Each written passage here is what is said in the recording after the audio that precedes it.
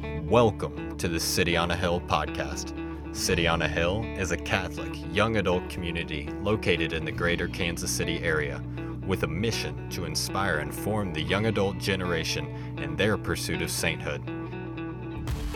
In each episode, we feature a young adult who will share their story of encountering Christ, some specific ways they are personally pursuing sainthood, and how they live on mission here in Kansas City. We are grateful you've decided to tap into our community and hope that you feel inspired on your personal pursuit of sainthood. Thanks for listening in, and here are your hosts. Welcome back to another episode of the City on a Hill podcast. My name is Father Andrew Mattingly, host of the podcast, and happy to welcome on the show today, Miss Allie Fries. Allie, welcome. Thanks, Father. Happy to be here. Great. And also co-hosting today, Miss Taylor Downey. Welcome, Taylor. Hello. Honored to be here. Although I think actually when this episode is released, you might have a different last name. That's actually true. Yeah. We could be close to that, if not there. So Great. Okay, well, everybody listening, say a quick prayer for Taylor. Please. All right. Well, Allie, we're going to dive right in. So lay out for us your life story. Yeah, okay. So I am a cradle Catholic. Mm-hmm. Grew up going to Mass on Sundays, prayed before meals. My extended family would pray the rosary all together over the phone most nights when I was growing up. So it was Wow. yeah, very much like an active part of my life. I went to a Catholic elementary school through the 8th grade. We had Edge and everything. And so it was just I was around it, Catholicism, I guess, a lot growing up. I decided that I wanted to go to a public high school, just wanted, AP classes and just wanted to get out of my bubble a little bit. My elementary school was pretty small. And so I did, and it was a medium size, but it felt like a very big, very large pond compared to my little Catholic school. And that first semester of my freshman year of high school was pretty rough. And so I went through now what I can tell was my first depressive episode. And it was, I just remember feeling so alone as a 14-year-old coming from a pretty cozy, happy childhood. I had good friends in elementary school, middle school. And so it was kind of a scary place to be. I told a couple of friends, but as fellow 14-year-olds, they didn't necessarily know how to handle that. And so, yeah, eventually it got easier. And so I'm going to skip a bunch of details, but just to paint a picture. Fast forward to my freshman year of college. I went to Mizzou, and I could say so many good things about college, but as that first semester, it was the same kind of transition. I went from a safe, comfortable place into a really big pond. Kind of the theme here is that I really struggle with transitions, and had another pretty serious depressive episode.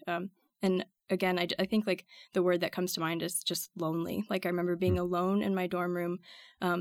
I didn't really feel like I could lean on other friends.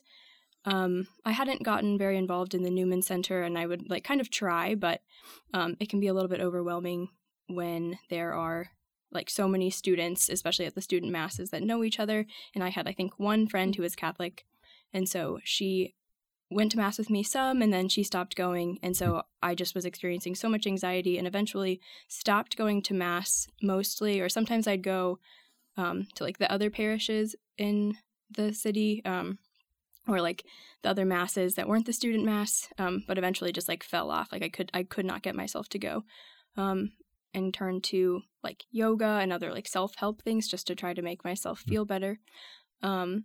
Which didn't work, was not super effective. And so that kind of, off and on, there were definitely good moments, but that kind of lasted through my sophomore year of college. So for about a full year and a half, I would say. And then I eventually, realized, my prayer life was just empty. I was not consistently going to Mass yet at that point. And so somehow randomly, I found myself on the phone with my youth minister from high school, who I don't even remember what we were talking about, but she, for some reason, asked me to chaperone a Steubenville trip. And I remember feeling so ashamed at the idea. I was I am not worthy of doing this, and it was a selfish decision, really. I knew it would be good for me, but I decided to do it. And on that trip that summer, I don't know, like that praise and worship music, just like so moving, but essentially like came to the realization that I needed community in my life, Catholic community specifically. I knew that I just wanted to like get back on board, I guess. And so that summer, I prayed really hard for Catholic friends. And so when I went back that fall, my junior year, kind of like out of the woodwork, like people just like came into my life. So I like, for example, I was sitting next to a girl in a class one day, and she happened to have a Newman Center sticker on her water bottle. So I asked her about it, and she invited me to something, and I went at the Newman Center. And then, like, she is one of my best friends from college now. We did a lot together from pretty much that point on.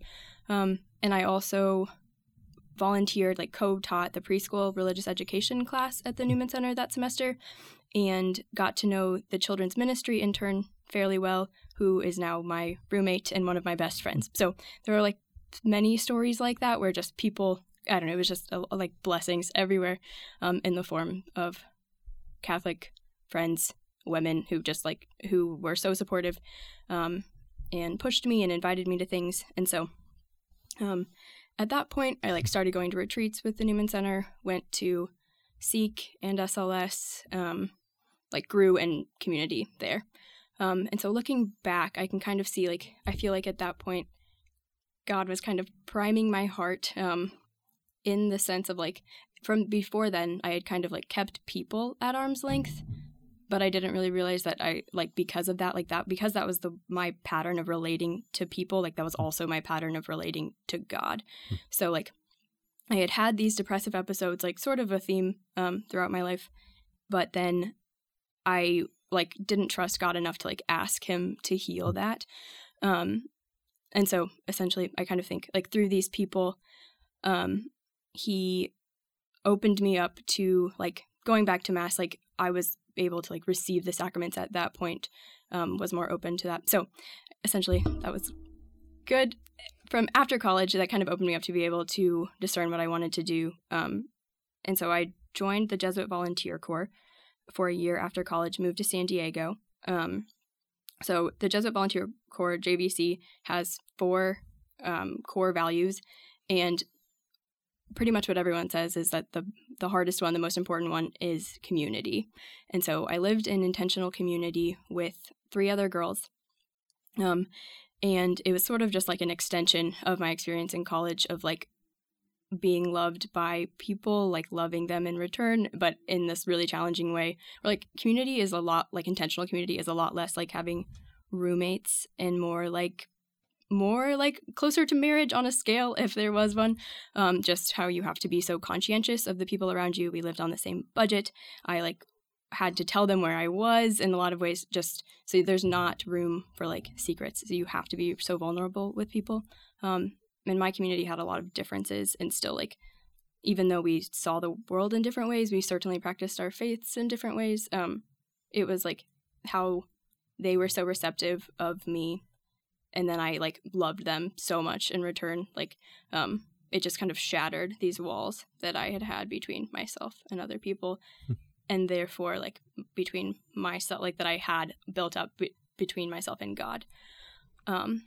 And so that was kind of the pivotal year, I would say, JVC. And God was so present throughout the whole thing.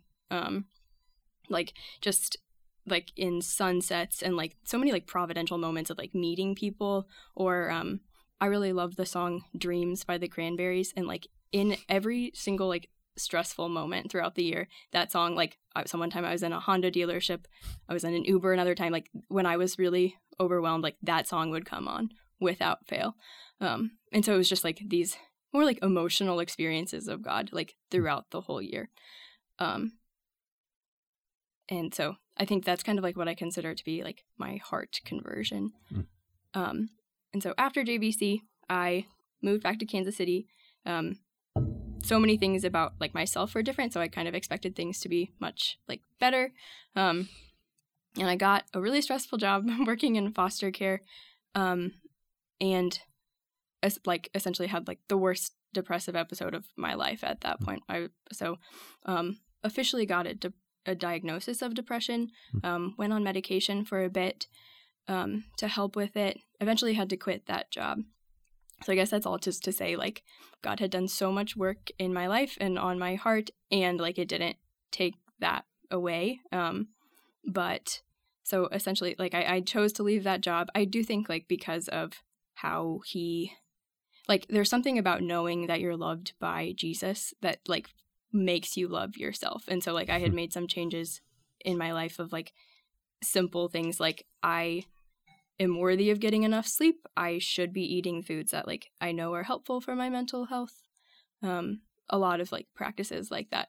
And, like, most importantly, like, I should show up in prayer for God, and also it's instrumental in, like, me being well. So, anyways, I quit my job because it was not a good thing for my mental health. And then it was March 2020, and so, like, COVID out of nowhere. And so I found myself living at home with my parents and no job, and absolutely nothing to do. So I had like 3 months of just praying. Like, I would pray for hours a day. Like, it was a really fruitful time. And just, like, I was just so hungry for information at that point. So I was just listening to podcasts and reading books by saints and, like, praying the rosary like I have never prayed before. And so, like, at that point, I felt like my head, like, intellectually kind of, like, caught up to this experience that I knew that I had in JVC, but it kind of, like, solidified it. And at that point was kind of when I, like, wanted to make my spiritual life less about the emotional, like, highs and sunsets, and even, like, how fun it is when dreams comes on and I'm, like, stressed out, and more about, like, stability and discipline in my prayer life, and how much more fruitful that has been since then. So I guess to summarize, like, I was really lonely and hurting, and Jesus, like, slowly, really gently, like, I had experiences that opened me up for him to just, like, shatter those patterns, those walls that I had. And now I feel like I'm so much more open to community, have people in my life that are really supportive. And at this point, like, I can pray for big things like healing. And it's like easier to deal with the hard things now. Because God is good. That he is. Wow. Thank you for sharing that. I have a lot of questions. Okay. Yeah, I don't know if you have any. You can start. Go for it. Yeah, I'm kind of curious, Allie. You mentioned, like, okay, before you got to high school, you had good friends and stuff growing up. Mm-hmm. And then you go through this depressive episode when you're 14. And at that point, you begin kind of this, it sounded like a trend of, like, keeping people at arm's length, I think you said. Mm-hmm. So I guess I'm just kind of, and sort of like some of your story had a lot to do with, like, overcoming that tendency to keep people at arm's length, right? Being vulnerable, entering into community and friendship during that JVC year and since then. And so I guess, was it purely the depressive episode when you were 14 that led to this change of, like, I had these great friends and then I started keeping people at arm's length? Or do you realize, looking back, that even the good friends you had prior to that episode, maybe it lacked a certain depth that you understand friendship can have now? Or maybe talk a little bit about that. Yeah. I think it was always a pattern that I had.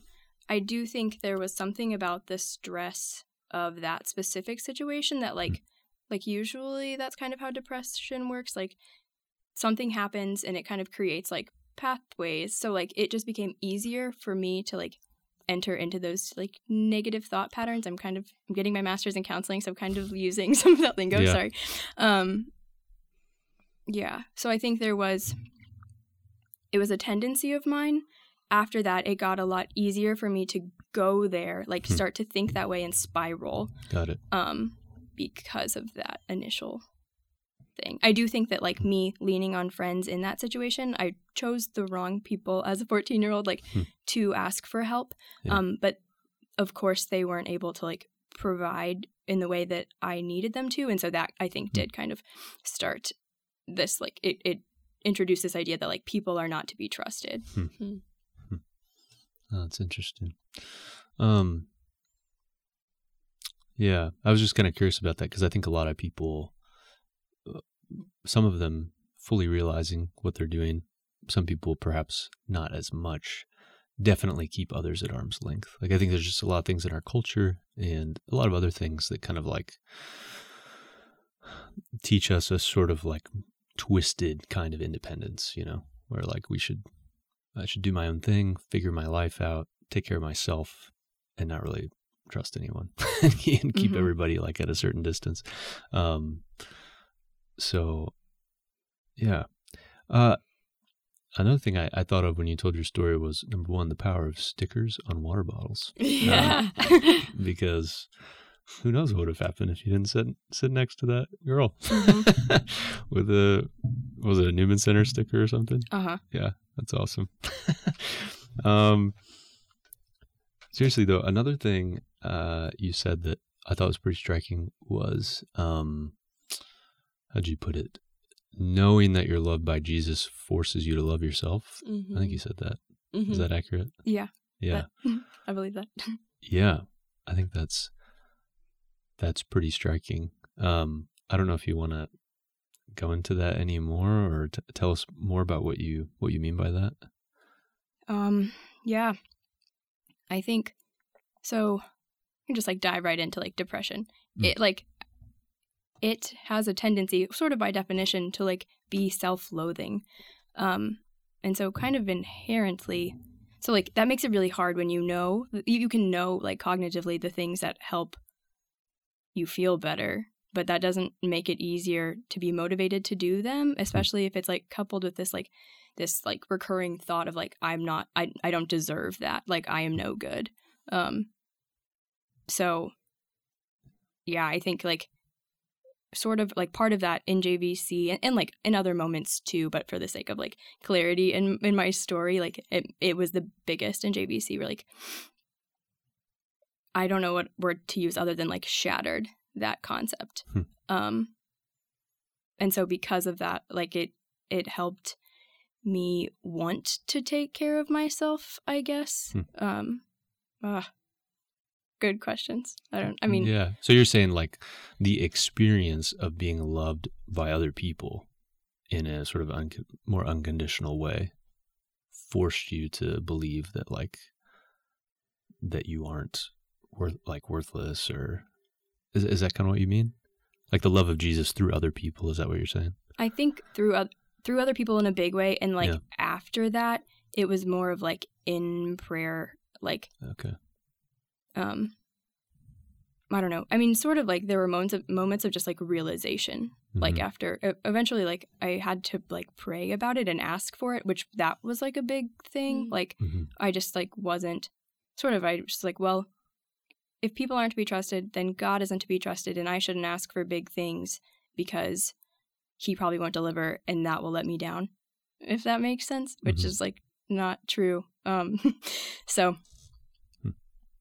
yeah. It's almost like it would have just like made it worse. Like you had this assumption that like things could not be fulfilled and therefore it would be made worse when like the Lord didn't deliver. Yeah, I follow what you're saying there. It wasn't a very conscious decision, but like after the fact I realized that that's what I was doing. Yeah. But I think both, and like it was through other people and just sort of this realization. I don't know, just like sort of a belief, like kind of all of a sudden that was like, okay, I am worthy of taking care of myself. Yeah. If Jesus thinks I'm worthy of his love, then I'll go along with it. Right. Kind of thing. Yeah. There was definitely a period where that's what it was like, fine, I guess. Like, I don't know, but we'll try it. Yeah. Interesting. Another question I have, just more of a curious one. During that, I think you said 3-month period of when COVID first hit, and you're sort of like imbibing all of this head knowledge about the faith. Was there a particular book or article or podcast that you remember listening to that had the biggest impact? Okay, so I like dove really into like traditional Catholic like approaches. So Father Chad Ripperger, like listened to a lot that of makes his... sense with like counseling and stuff because he's big into like psychology and its connection to the spiritual life, right? He is, yeah. That's an interesting talk, and kind of like how like the downsides of psychology, which I think is so helpful to like think about. So yeah, that's worth listening to. I would recommend that. And also I kind of like had a big focus on Fatima. I think it's him that did like a 13-hour long, there were like 13 episodes that were an hour long, I think, about Fatima. Wow. That was amazing. And Essays on Women by Edith Stein. St. Teresa Benedicta. That's awesome. You read all of those. I read half of that book, and I have not finished it. It was solely like within COVID that I dove in, like pretty slowly, I would say. They're big essays, so. Is there one takeaway that you remember from those? It was really about, I don't know if I want to say this on the podcast. I don't feel like I've fully processed this. We'll go for it, and I'm happy to have conversations with anyone about it. Would love input, but it was about like she was specifically, there was one essay where she's talking about teaching women specifically and just like the differences. And I honestly like, I think I would totally misquote it, but it was really like worth reading, just like how as women we need to be formed in a specific way. So I think maybe I'll leave it at that, but it was very like eye-opening. So that was also, I wasn't going to talk about this, but we'll talk about skirts and dresses. I don't know. We'll go for it. And so like at that point, I really was just like curious about like femininity and what it means for me. And so when I was listening to all of these like more traditional approaches to the Catholic faith, one thing that I was listening to talks on modesty and like hearing these arguments for women wearing like really traditional clothes, like only skirts and dresses. And so it was like, why not? I'll give it a try. Like, I just am curious, like how that would affect like my heart as a woman. Like how will I feel differently, like walking into the grocery store? How much of a challenge would that be? So for a few months I did it. So kind of like I was like reading Edith Stein and like trying these, I don't know, really trying to, just exploring it. Was there a difference in how you felt? Yeah, I think that there was. It just kind of like reminded me, like in every setting, like you just have to like walk. Literally, you have to walk differently in a dress. And so I just like was more aware. I don't normally like walk into stores and feel like disrespected by any means, but I do think that people, I don't know, there's a different level of like just awareness about femininity and from other people. Like when I feel like that is true, like if I'm wearing more like traditionally feminine clothing. I don't know, big fan of jeans in Missouri in the winter, you know. So like I wear pants all the time now, but I love skirts and dresses. Like I just feel more in touch with like, I don't know, I keep using the word femininity, which isn't very descriptive, but yeah. You're saying you noticed an actual difference in how people treated you? I didn't. Oh, okay. It was more like an internal, I feel got it, more aware of like one thing that's not just for women by any means, but like I tend to pray a lot about gentleness. Like I want to be a gentle person. I feel better able or like more reminded of that if I'm wearing a dress, for better or worse. Like that's something I think we're all called to, but just little things like that. Yeah. No, it's an interesting topic. Like if somebody had asked me like 15 years ago when I was in high school, like if it made a significant difference for a man to wear like khakis and a polo to Walmart versus like, you know, a wife beater and athletic shorts and flip-flops, I would have said no, like, you know, you're in Walmart. But it is interesting how like what you wear, even just regardless of like the classification of clothes, like more masculine or feminine or whatever, which is kind of what you're getting into a little bit, but even just the, how do I put it? Like the level of dignity that certain types of clothing lend themselves to, like how that affects the person who's wearing them, in addition to the people that they encounter in public. You know, you see all these like old pictures of like 70 years ago, and like men wouldn't go out in public unless they were in like decent clothes. Like it would be unthinkable to run into a man at a store on a Saturday, 80 years ago in like shorts and a t-shirt, and just like the how it kind of raises the temperature of like public settings in a good way, where like you tend to walk differently and kind of bear yourself differently. People treat you differently. You treat other people differently. Like just sort of, it's an interesting thing to think about, and something that I've given more thought to recently, since our culture has just tended more and more to treat people like garbage in all sorts of different ways. Just how we dress in public has an influence on hopefully like reversing some of those trends. So that's interesting, just hearing you describe that.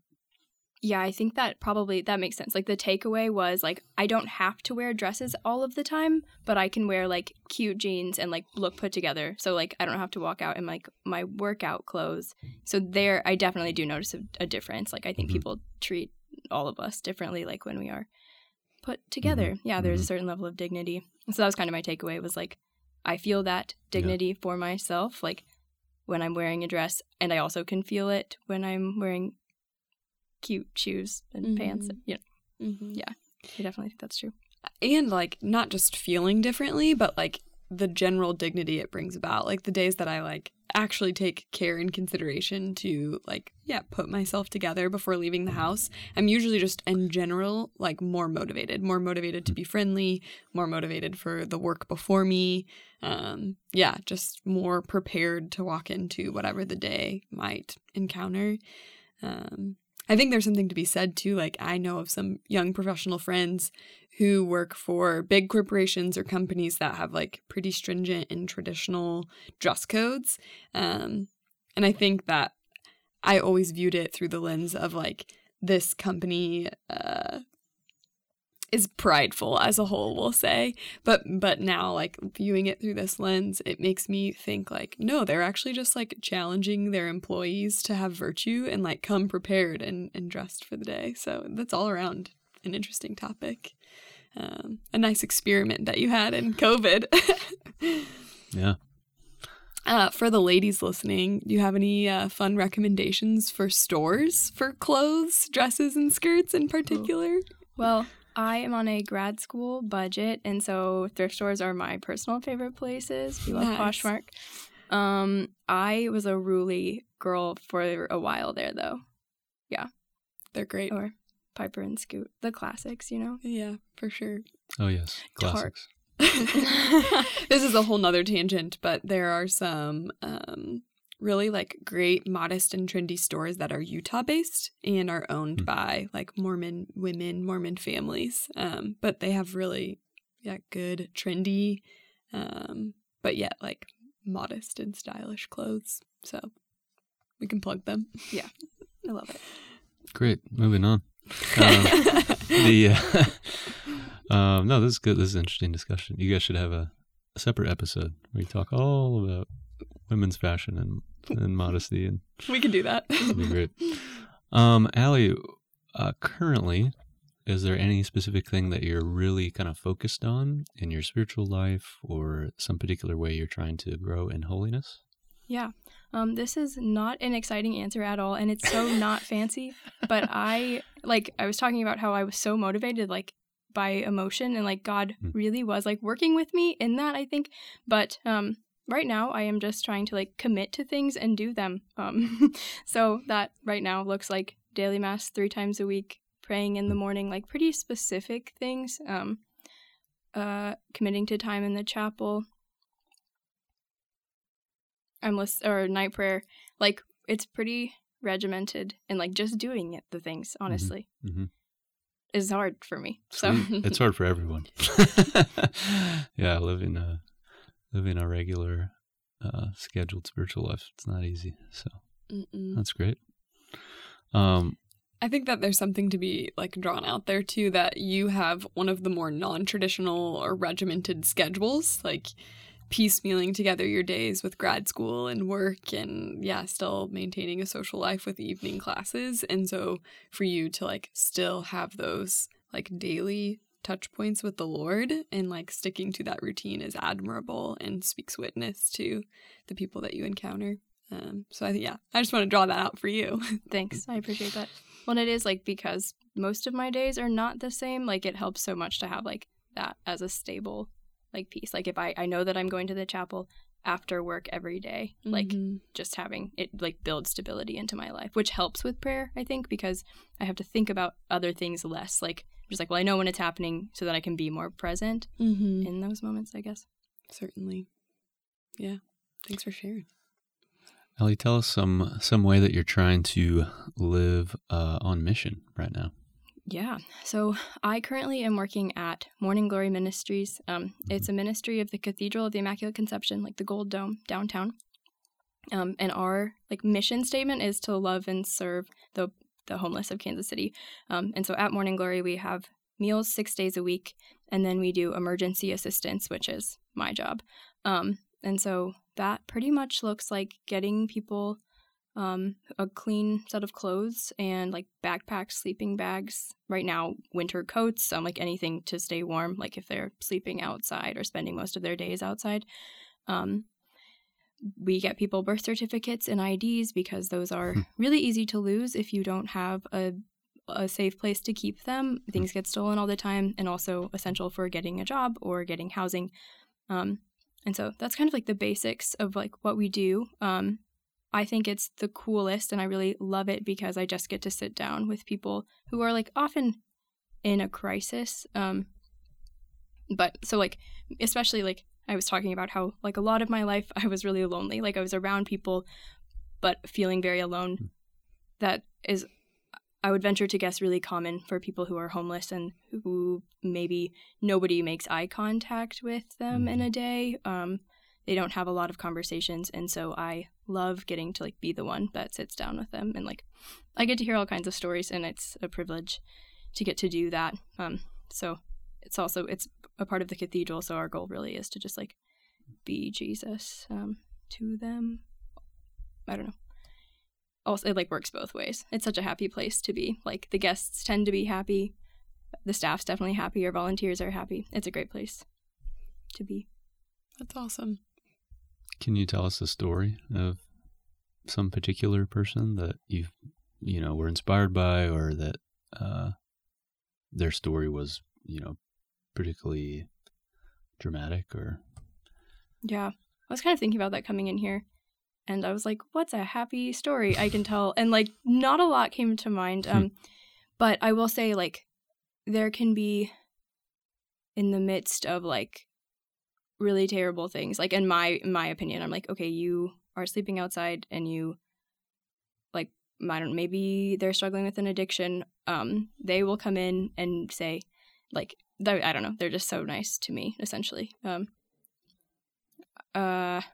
I'm trying to pick like a happy one, and like they will leave and be like, God bless you. Honestly, okay, so like today a man came in and was like, can I just have a rosary? Like anyways, he just wanted a brown rosary. So many, I don't know, so many things like that. Well, okay, we have one man. His name is Will, and I think that he would be A-okay with me saying that. But so he comes most days to breakfast, and he was around the cathedral. We were closed. We're open in the mornings. It was like later at night, and Will realized that the door to the cathedral was unlocked. And so he went in, locked it from the inside, and like figured out how to get out. And then he told my boss the next day, he's like, by the way, the church was open. So I like took care of it, made sure no one was inside. He like went into all the bathroom stalls, like made sure that it was safe, locked up. And so just like so many people are having pretty rough experiences, and but they're such a community, and they like take care of each other. There was another man today who he was supposed to move somewhere, but he ended up staying because he wanted to there was somebody he needed to take care of in Kansas City. And so he was like hanging out at Morning Glory all day today because he was waiting for someone else. And like, we'll advocate. So like, I'll be talking to someone and I'll be like, oh, you need a pair of gloves. And he's like, and you need a backpack. And he's like, they've got this and they've got this. So he's just like advocating for everyone around. So many stories. I just learned so much about like what it means to take care of other people from them. Like there's nobody who knows how to like take care of their people better than somebody who has experienced poverty, honestly. Wow. I'm sure that's touching. Yeah. And impactful. Has that changed any particular way that you live in the community that you're a part of? Well, I feel like I try to just like give. I'm much more aware of what I have that I don't need. Certain, like, yeah, in moments I'll like not want to do dishes for somebody or little things like that. And every once in a while, like a guest will like pop up my head and I'm like, well, who am I to whine about this thing or whatever? Yeah, certainly. They inspire me a lot. What a unique opportunity to get to journey alongside them and work at Morning Glory in this phase of your life too, where you're learning so much through grad school. So yeah, I think you live a fun, unique life. It's so fun. I love it a lot. In terms of your desire to go into counseling, Allie, is there like a specific aspect of counseling that you're most excited to dive into? Ooh. Well, I'm really interested in trauma, and I think that kind of stems from like my work with. I worked with foster kiddos before, working with people experiencing homelessness now. I just think there's so much, like I just want to walk with people who have experienced that so that they can kind of overcome the barriers that are sort of inherent in it. What I've realized is like it helps so much to be Christian as a counselor because like there's no expectation that I'm going to heal anyone. And so like I'm just excited to like get to walk with people because obviously like, only one person can heal them. And so yeah, especially with trauma, we know so much about what works. Like there's just, we know more about like the nervous system now and like specific techniques that are empirically proven to help. So I think that's why I'm kind of a geek about those things. So I'm excited to like use what we know to help people reach their goals, like overcome these painful things in their lives, if that makes sense. Yeah, certainly. That's awesome. Yeah, it's a burgeoning, growing industry, counseling. That's for sure. With the lack of family structures available anymore, where sort of what you might call the old school place to get counseling, you know, parents and aunts and uncles and grandparents, as that kind of stuff disintegrates and just worse and worse kind of like conditions for human growth in our society. The need for counseling is definitely growing.